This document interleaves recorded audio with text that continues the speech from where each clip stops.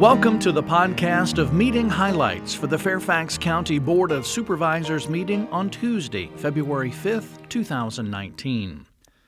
The board received a report on General Assembly activities, authorized advertisement of a March 5th public hearing to convey a portion of the board-owned Birmingham Green property to the city of Manassas, authorized the advertisement of a March 19th public hearing on the Consolidated Plan One-Year Action Plan for fiscal year 2020. This one-year action plan includes Fairfax County's intended use of Community Development Block Grant, Home Investment Partnerships Program, and Emergency Solutions Grant Funds. It represents the third year of the county's 5-year consolidated plan, fiscal year 2016 through 2020, for these sources of federal funds and is based on the goals and strategies in the 5-year plan. The board also authorized advertisement of a March 19th public hearing to abandon and discontinue portions of Lorton Road and Furnace Road to realign these two streets through the former Lorton Correctional Complex property. Authorized advertisement of a March 5th public hearing to expand the Springdale, District 33 Residential Permit Parking District.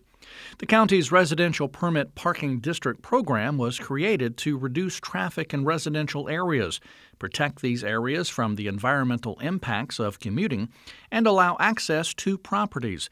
This is accomplished by creating on-street parking restrictions on public roadways in designated areas in accordance with the Code of the County of Fairfax, Chapter 82, Article 5A. The board also authorized the Fairfax Falls Church Community Services Board to accept $105,736 in grant funding for direct peer support services to paroled jail inmates who have mental health and substance abuse disorders. Authorized the Department of Transportation to accept $200,000 in grant funds and execute a standard project agreement to improve the main crosswalk for Wolf Trap Elementary School across Beulah Road and Talisman Drive. Deferred a decision on the revised traffic calming general operating procedures that the county uses in its residential traffic administration program, and authorized the Portsmouth Port and Industrial Commission to issue $4.8 million in bonds for recreational facilities for the Chantilly Youth Association, Inc. The Board of Supervisors also held public hearings and approved the development of 11 attached townhouses on the east side of Skyview Drive near the intersection with Richmond Highway. Approved 2 comprehensive plan amendments to remove a planned minor paved trail and a shared use path through Huntley Meadows Park.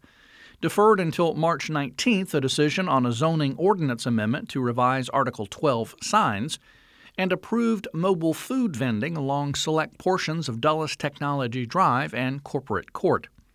The board also made presentations to community groups and individuals recognizing Ecumenical Community Helping Others, also known as ECHO, for its 50th anniversary, while the board also designated February as Teen Dating Violence Awareness Month. That's all for this podcast of meeting highlights for the Fairfax County Board of Supervisors. Thanks for listening. For more information about the Fairfax County Board of Supervisors, including full meeting minutes and documents, visit the county website, www.fairfaxcounty.gov. This podcast is produced by the Fairfax County, Virginia government.